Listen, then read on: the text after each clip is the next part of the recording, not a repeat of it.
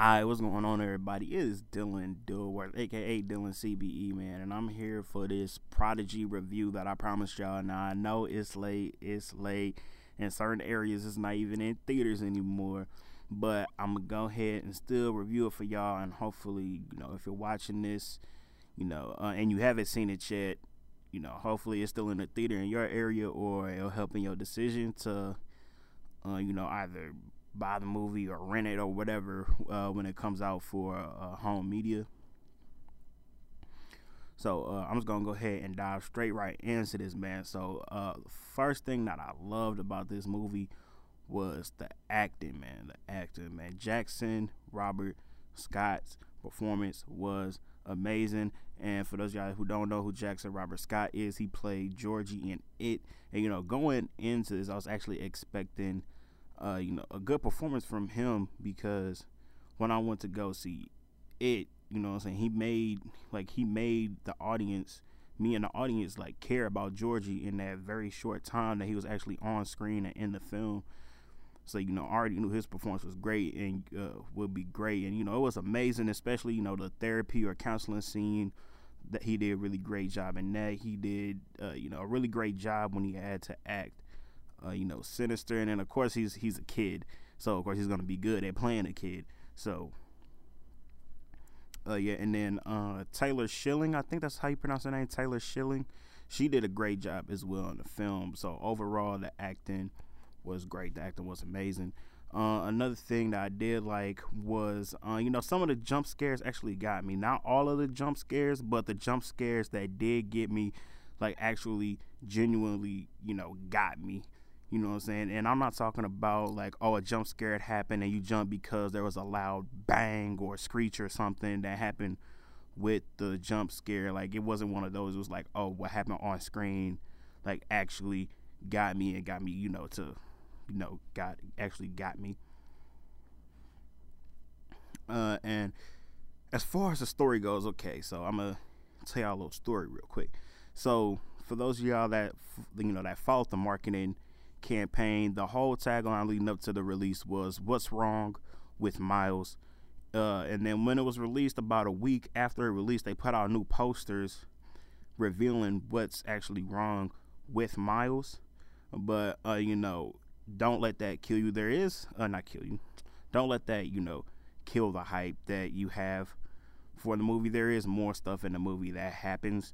But as far as the actual story goes, I like that it took a different route. It didn't follow the typical, like, Omen style, like, there's a demon or the devil or something evil in this kid. It takes a different route, and so yeah, I'm just gonna do that without doing, like, major spoilers. But the story overall, it was different. It was a nice little spin on, the usual thing, what I'm saying? So, and as far as the bad, man, like, the biggest thing one thing that I strongly disliked about this movie was the ending. Now, the ending, what they do is they set up a very dark ending. And then all of a sudden, it just takes the sharpest 90-degree turn, because, you're watching the movie, it's like, okay, this can either go this way or that way. And they start going this way, and you're like, okay. And then it sets you up with a very dark ending. And then when the ending gets here, it's just that sharp 90-degree angle. Nope.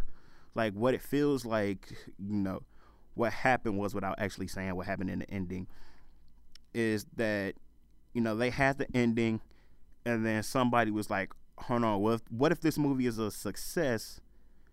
And they went back in and they just tacked on, and they just modified the ending to where if they wanted to do a sequel, it would be possible. You know what I'm saying? So, but as far as the final verdict goes, I really enjoyed it. I'm not gonna give it like a number score. I don't like doing out of 5 or out of 10 or anything. But my final verdict on the movie is I really enjoyed it. When it comes out, I'm gonna buy the Blu-ray when it comes out. But for the average moviegoer, since it's not in theaters right now anymore, or if it's still in theaters in your area, I would say if you want to go see, if you want to see it, go see it. The trailers left out a lot of stuff, and even if the new posters that came out that spoiled what was wrong with Miles, still go see it because there is more that happens in the movie besides discovering what's wrong with Miles. And if you do go see it, go in there with the expectation to be entertained, not to go be the next big great horror movie. Just go to be entertained and have a good time, and then I think you'll really enjoy it. And if it's not in the theater no more and it comes out on home media, I would say at least rent it, and then after you rent it and you watch it, as I said earlier, like expect to be like entertained and have a good time, and don't look for like the next greatest thing. So that's me. That's my review for The Prodigy. It's Dylan CBE, and I'm out. Peace.